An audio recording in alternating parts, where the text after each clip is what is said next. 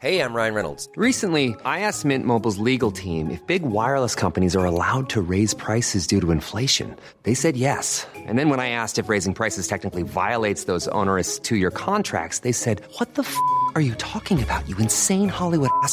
So to recap, we're cutting the price of Mint Unlimited from $30 a month to just $15 a month. Give it a try at mintmobile.com/switch. $45 up front for 3 months plus taxes and fees. Promo rate for new customers for limited time. Unlimited more than 40 gigabytes per month. Slows full terms at mintmobile.com. Everybody in your crew identifies as either Big Mac Burger, McNuggets, or McCrispy Sandwich. But you're the Filet-O-Fish Sandwich all day. That crispy fish, that savory tartar sauce, that melty cheese, that pillowy bun. Yeah, you get it. Every time. And if you love the Filet-O-Fish, right now you can catch two of the classics you love for just $6. Limited time only. Price and participation may vary. Cannot be combined with any other offer. Single item at regular price. Ba-da-ba-ba-ba.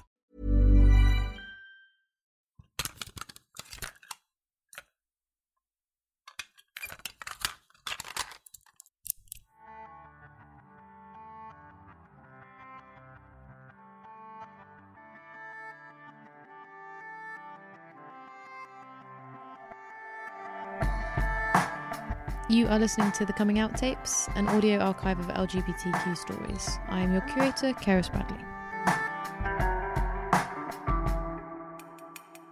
Today, we're talking to Stewart Who, someone that I met at a stand-up comedy night who blew everyone away with a hilarious story about his maths teacher and then his drama teacher, one of whom was very bad and one of whom was very good. Guess which was which?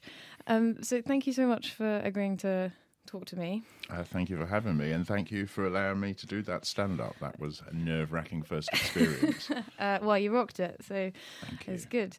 So why don't we just start off with sort of who you are? So how would you describe yourself?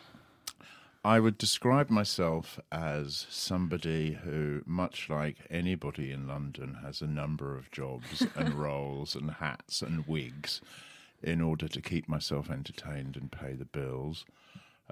By day, I do press and digital media for the Society for Applied Microbiology. I also DJ. I've been DJing for about 30 years.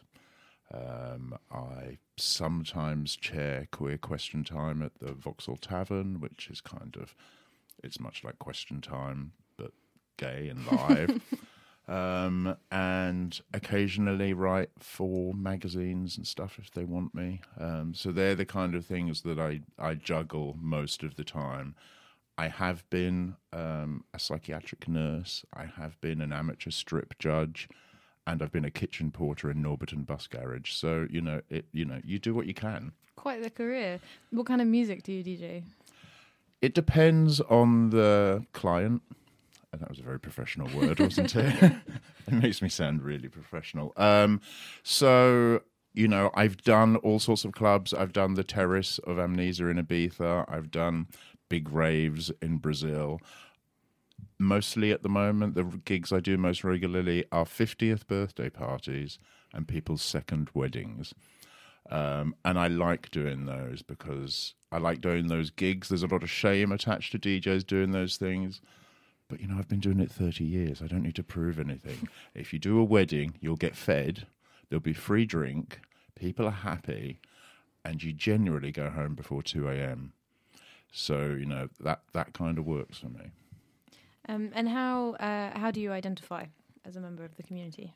As a member of the community, I would say I like the queer. Queer works for me. But I guess in old-fashioned terms, I'm a gay man.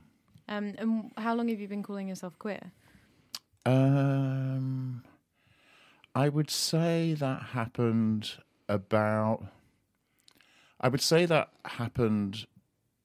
with the kind of beginning of ACT UP and stuff, when that kind of happened in the 90s, and there was the outing campaigns with the Queer as F. I'm not going to swear. I don't know. Can swear if Can you I want swear? to. Okay. Yeah. So they were the the Queer as Fuck posters that came out in the 90s that were attached to certain celebrities who were apparently in the closet at the time.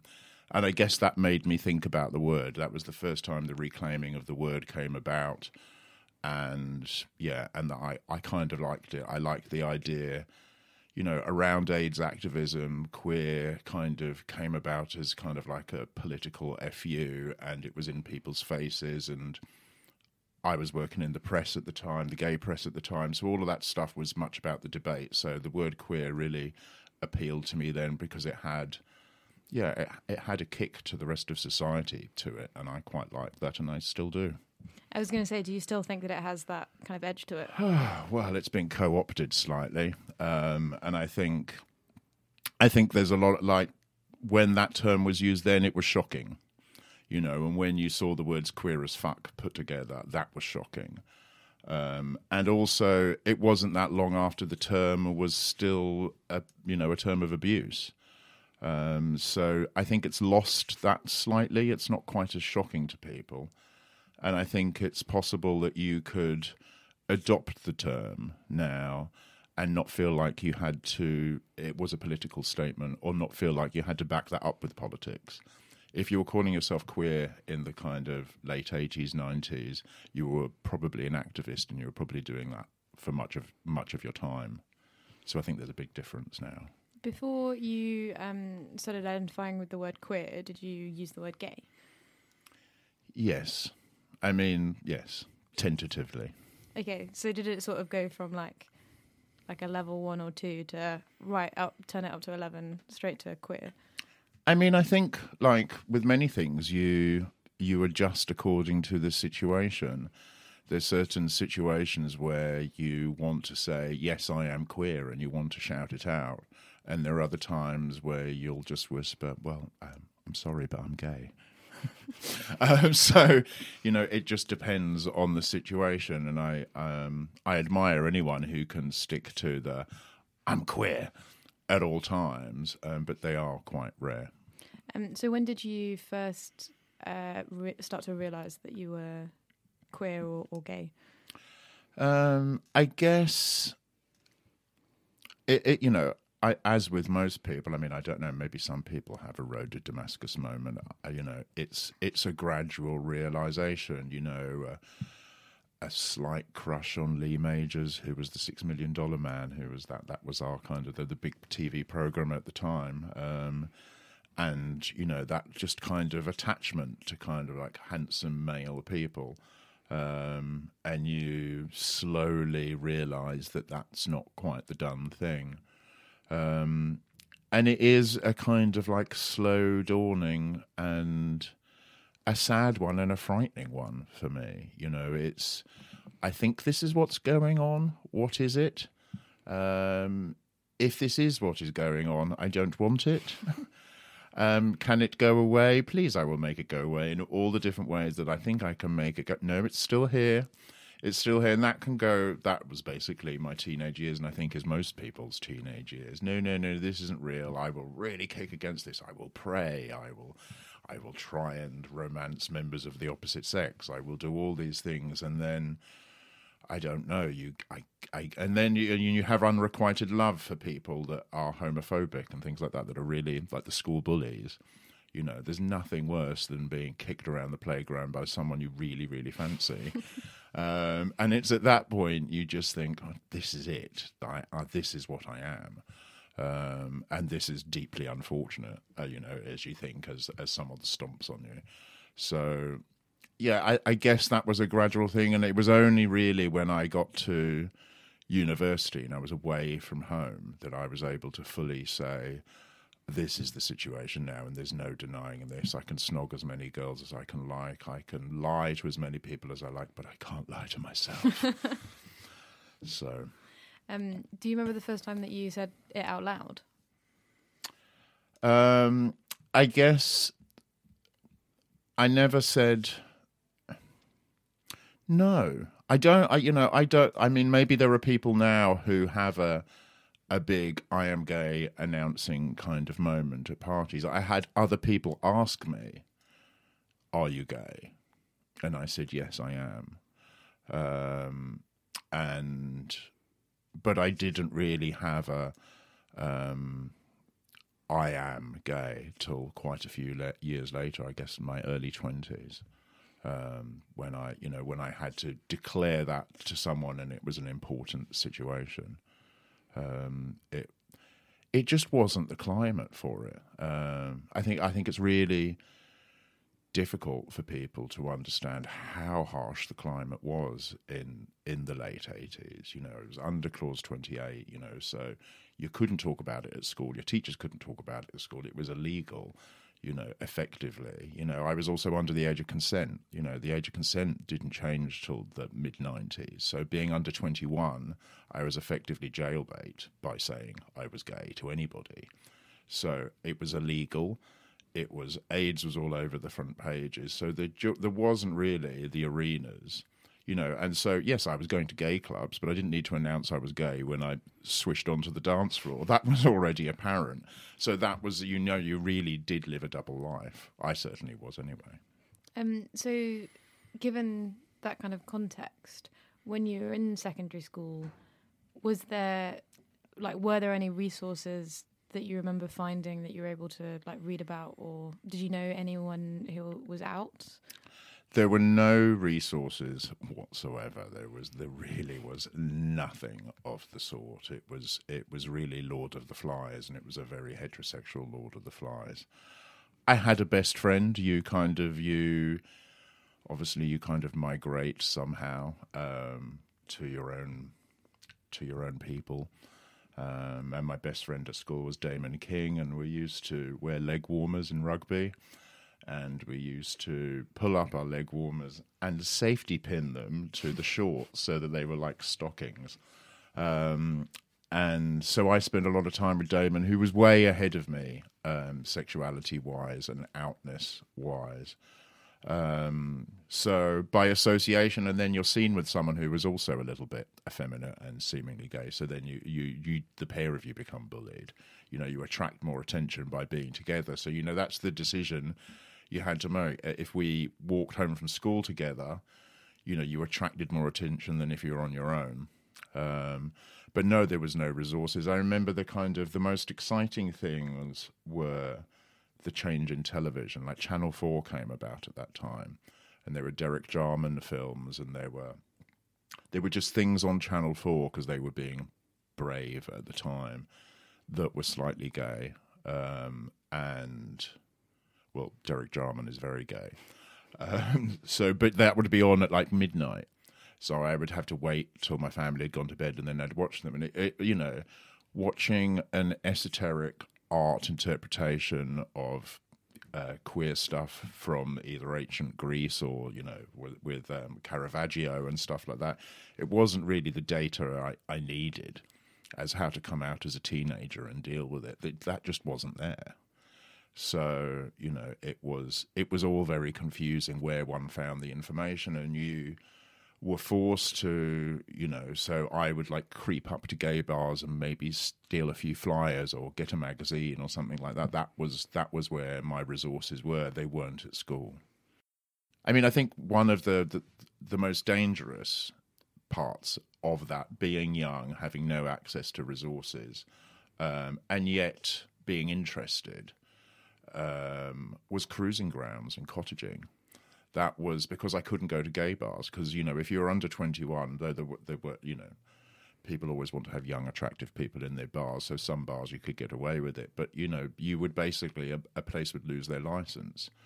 So there's me, 14, 15. You somehow find yourself in gay cruising grounds. You do find out where those places are. It's almost like, I mean, I don't know if it happens now because we have internet porn.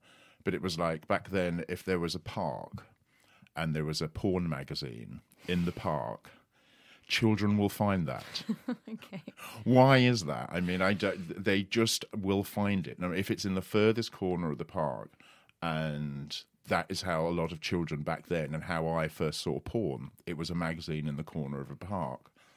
And then you can guarantee that there's probably a cruising ground near there, or there's a dodgy toilet near there. So I found myself it was wanting to find other people who weren't at school and who were gay. And so obviously I found myself in very dangerous situations. And I'm really glad that now there are resources for young people, and they won't find themselves suddenly hanging around with kind of like older predatory men, basically.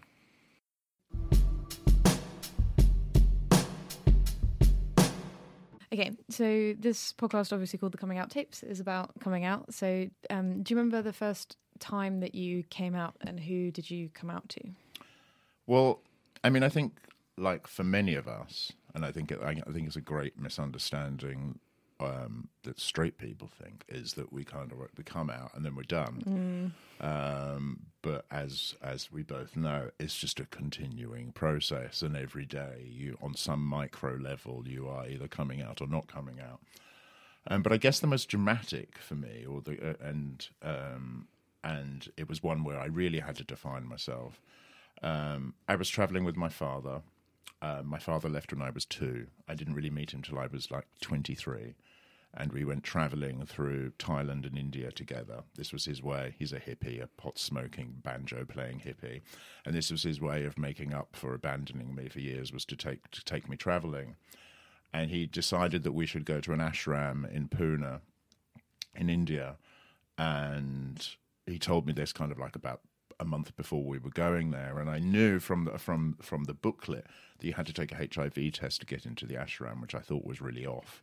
But it also scared the life out of me because I hadn't had a HIV test, nor had I come out to my hippie dad that I was travelling with. And so for the month travelling up to that, I went into this mental spiral where I was just imagining us getting to this ashram, him getting in after taking the HIV test, and me taking the HIV test and not doing so well in it, and then what would happen, and then I would be forced to come out, and I had this whole nightmare scenario. So, and I kind of said to my dad on the way there, I'm really worried about the HIV test, and he was like, yeah, me too, I've had like a really bad cold for ages, and I was just like, oh, no, you don't understand. This is really serious. But obviously not able to say anything. And then we went into the ashram. I was negative, got into the ashram. It was the ashram of Bhagwan Sri Rajani. She's also known as Osho, and his followers are sannyasins, and it's basically was seen as a cult. And my father was doing some 3-day meditation where he was in silence, and you had to wear a badge saying, I'm in silence, so that people didn't ask you the time and stuff like that, and bother you from your silence where you were going within to look at your thoughts. And while he was doing that, I went to darshan, which is like a lecture. And Osho, who was our leader, he was now dead, but everything he said was recorded, said that homosexuality is a Western decadence. And I'd been in India for some time, and I knew that it wasn't just a Western thing. I also knew that just common sense and biology, that it's not just a Western thing. And I was furious. So I didn't know what to do with this. So I went and I found my father. I kind of like dragged him out of this workshop, and I said, I know you're in silence, so you don't have to speak, but I'm going to speak. So it was this weird situation. I don't think many people get to come out to someone who is in silence and can't respond to them. And I said, I've just been to this thing, and I've heard Osho talking, and I was happy to be here and all the rest of it, but he says that homosexuality is a Western decadence, and I know that it isn't, because this is not a decadence. I did not want this. I am this. I am gay. I have fought it. It is not a decadence. For many years I thought it was a curse, and I could do nothing with it, but I am fine with it, and he is wrong.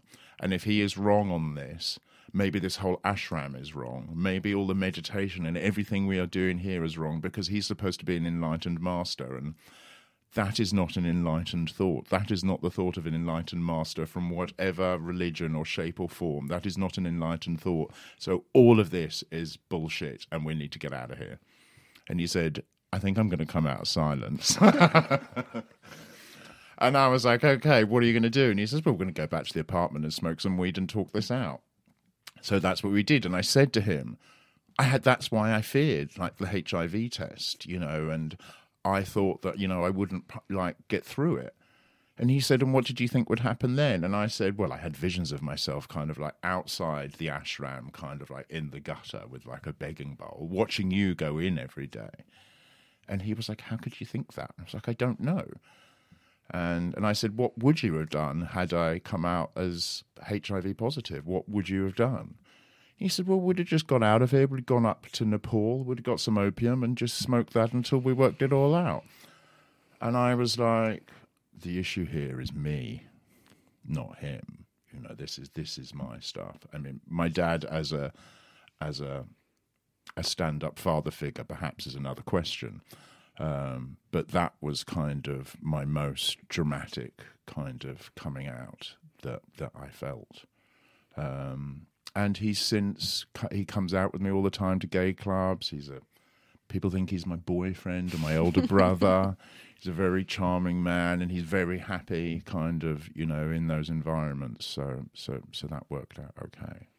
Yeah, I mean, given the context and the time period, I'm not surprised that you would presume someone you didn't know that well would respond poorly to you coming out as gay. So yeah, I wouldn't say that was like your stuff, if that makes sense. Yeah, and no, I guess it. Well, I didn't know my dad either, and also how super liberal he is, because he is actually more liberal than I am. You know, he's complete and utter like anarcho hippie. So had I understood that and thought that you know, understood that, but you just don't believe anyone.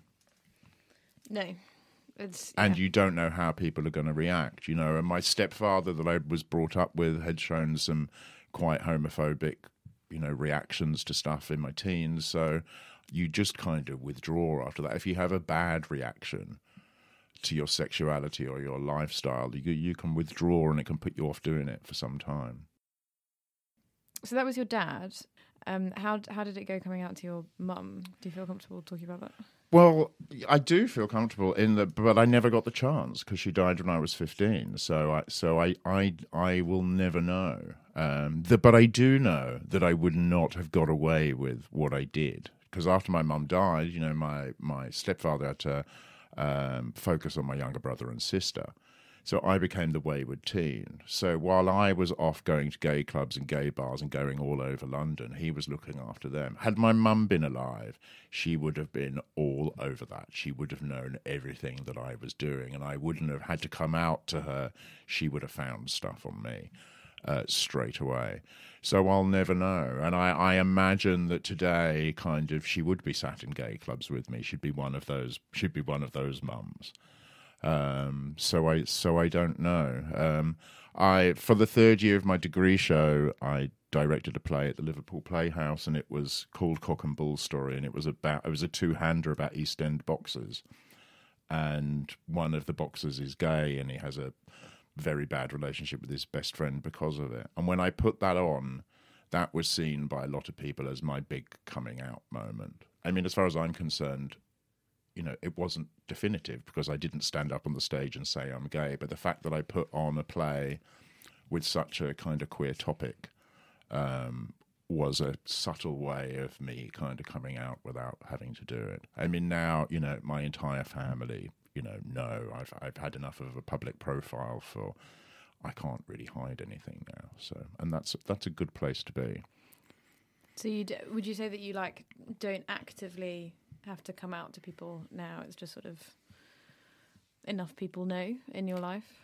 I guess so. I mean, you know, my entire family is on Facebook. You know, so that's a mess.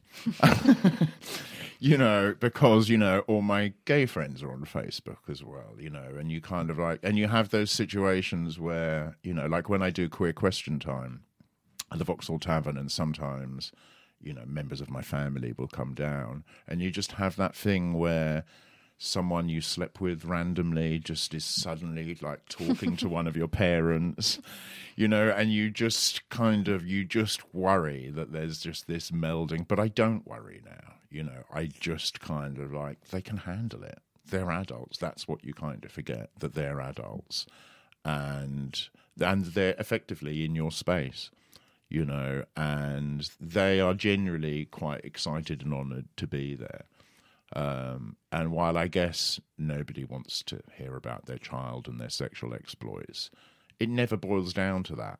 It's never that gritty. It's never that awful. It's just the fear that you see someone that you know could say something to your parent that would upset them. But that's what they're there for, and they need to be worn down, and they need to be exposed to that stuff, and don't be fearful of it. But it takes a long time to get there. Okay, so we've talked about your most dramatic coming out story. Do you have like something that you would say is maybe your best story or your worst story?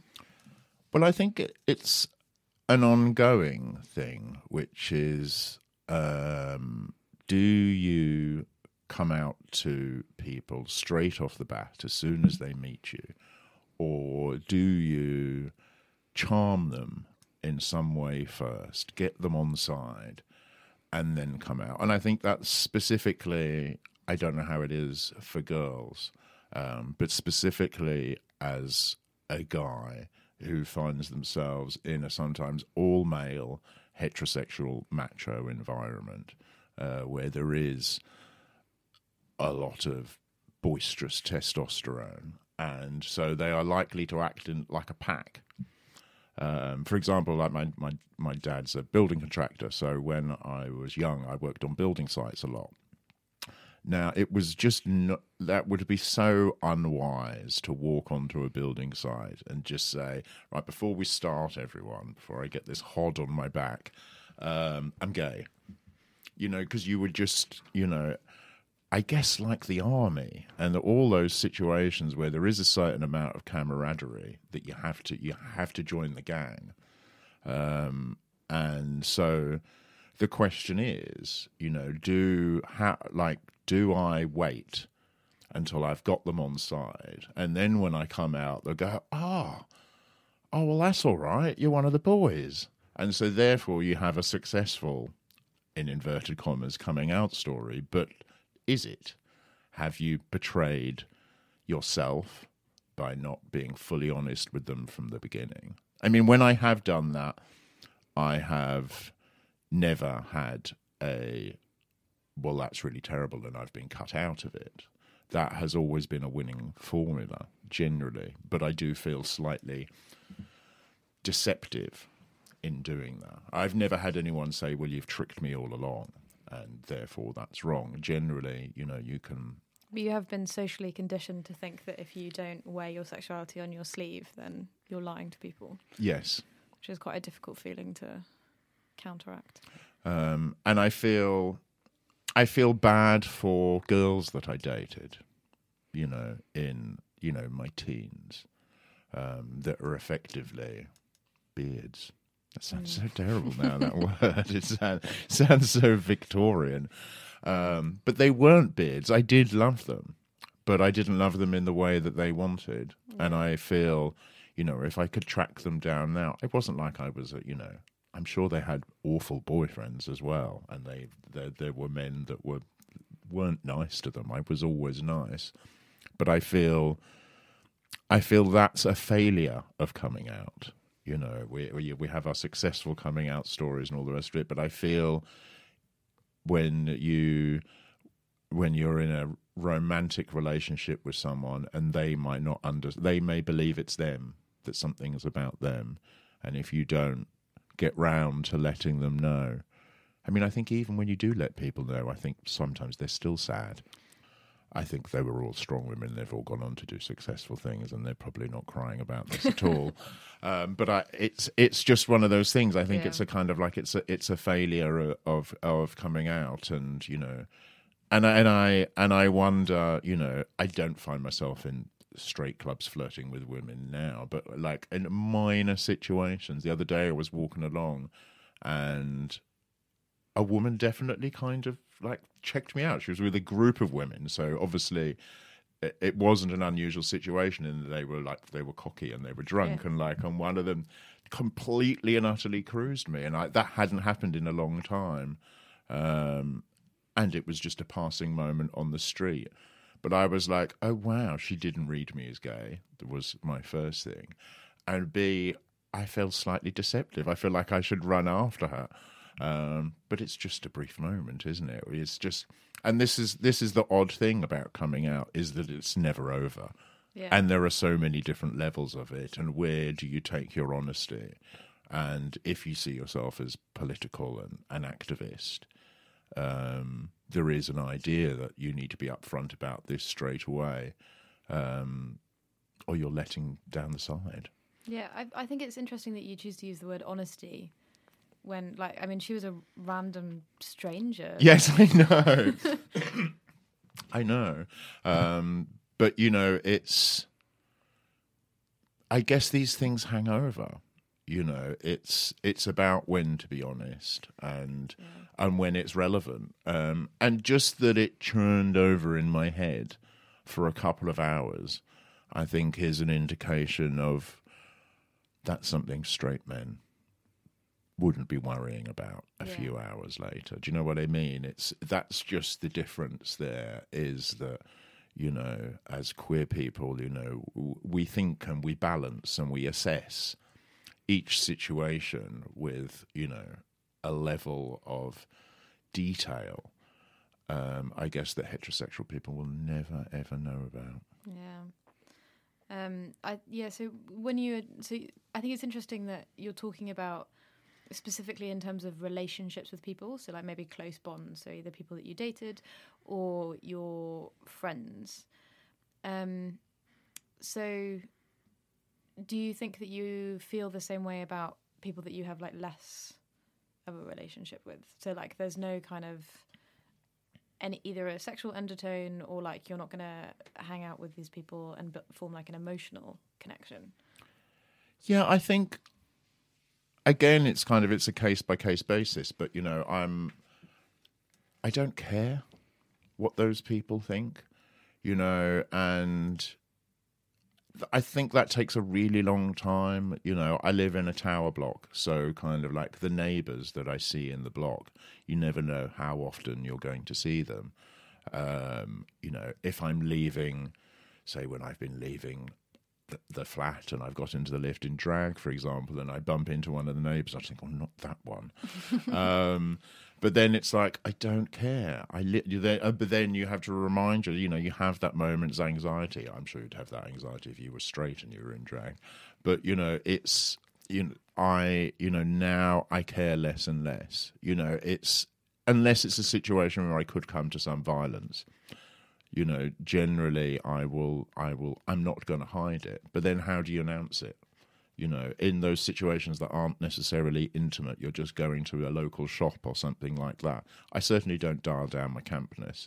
And I don't, you know, if I will be flirty with another man, unnecessarily so, you know, if the mood takes me. Just to see how they react. You know, but you find yourself in those situations, certainly with men, you know, when they ask, it's really basic, you know, when they ask what football team you support. Of course, there are queer football supporters. But as soon as you flounder on that, there's a massive question mark over you for your masculinity. Not necessarily about your sexuality, but they look at you with a like, there's something not right here. And so at that point, you have to either say, I find football really boring, or I'll just say I'm gay. I'm just much more into pop videos or ballet or something like that, a contemporary dance, and then see how they go for there. It's kind of, I used to kind of like leave that one hanging there. You know, I don't support a football team, and they'll go, why? And you'll go, well, and now I'm like, I don't like football. I like contemporary dance. And, you know, that's just a confidence that you get when you just become tired and you realise that your time is running out and you haven't got time to be coming out with these wishy-washy things. Weary confidence. Yes. So we've talked about like loads of different ways of coming out, saying that you don't like football, to like potentially HIV testing, all this kind of stuff. What does coming out sort of mean to you if you had to describe it?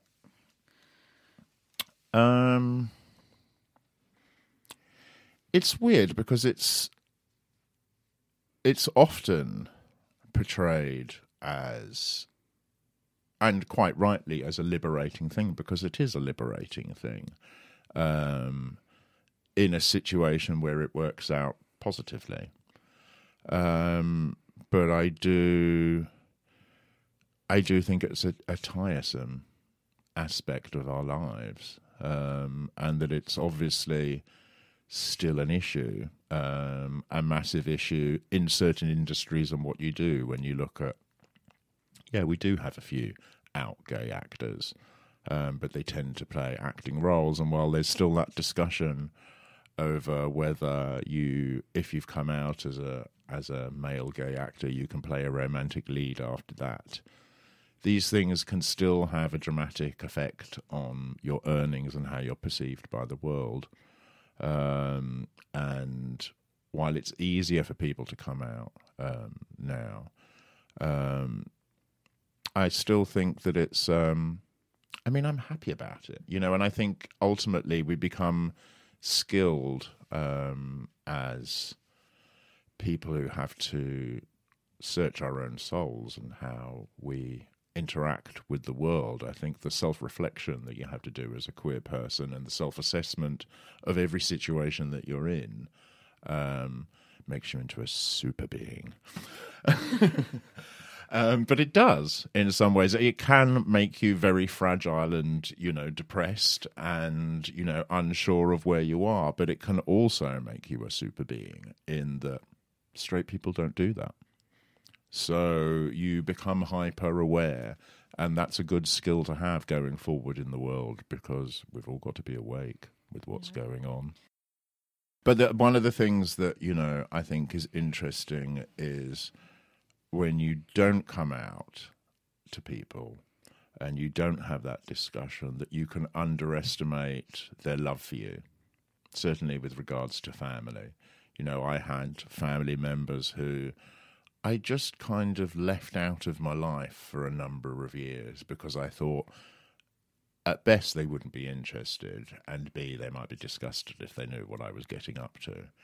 And much later on in life, I had conversations with them where they were really upset that they felt that I hadn't been able to talk to them, and they would have liked to have been in that part of my life. So I think that's one of the other angles about coming out. That is great, that you can get that out of the way and find out that someone does really love you, because as growing up, if you're thinking that you're gay, you can feel unloved, you can fear people withdrawing their love, and you can struggle with loving yourself. So, when you find an auntie who turns around and says, like, why didn't you tell me? I've loved you this whole time. I love you even more now that you're gay. And you just think that they would have thought the opposite. That's one of the upsides of coming out is finding out that stuff, is kind of a way of proving the love that's around you and the support that's around you. Of course, it can go completely wrong, but it's also a way of redefining that, and that can be very affirming. It's quite a positive note to end on, Yeah, so finish it there.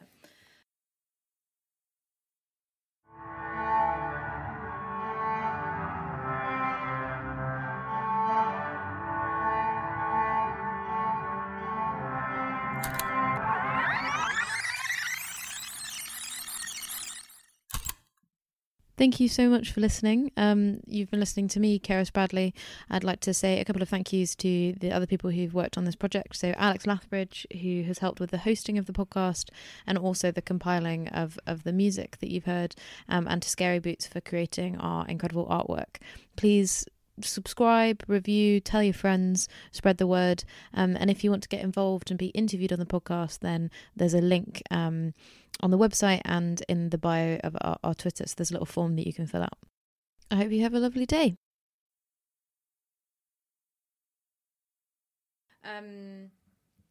So you're a DJ. Mm-hmm. So if people want to book you for a 50th wedding, or a 21st or an 18th, or a funeral or a bar mitzvah, or actually a rave at 7 o'clock in the morning on the outskirts of London in a warehouse, I'm there.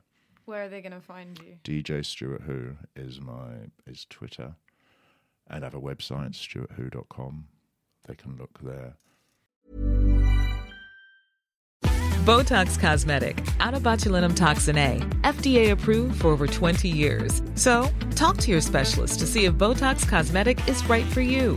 For full prescribing information, including boxed warning, visit BotoxCosmetic.com or call 877-351-0300. Remember to ask for Botox Cosmetic by name. To see for yourself and learn more, visit BotoxCosmetic.com. That's BotoxCosmetic.com.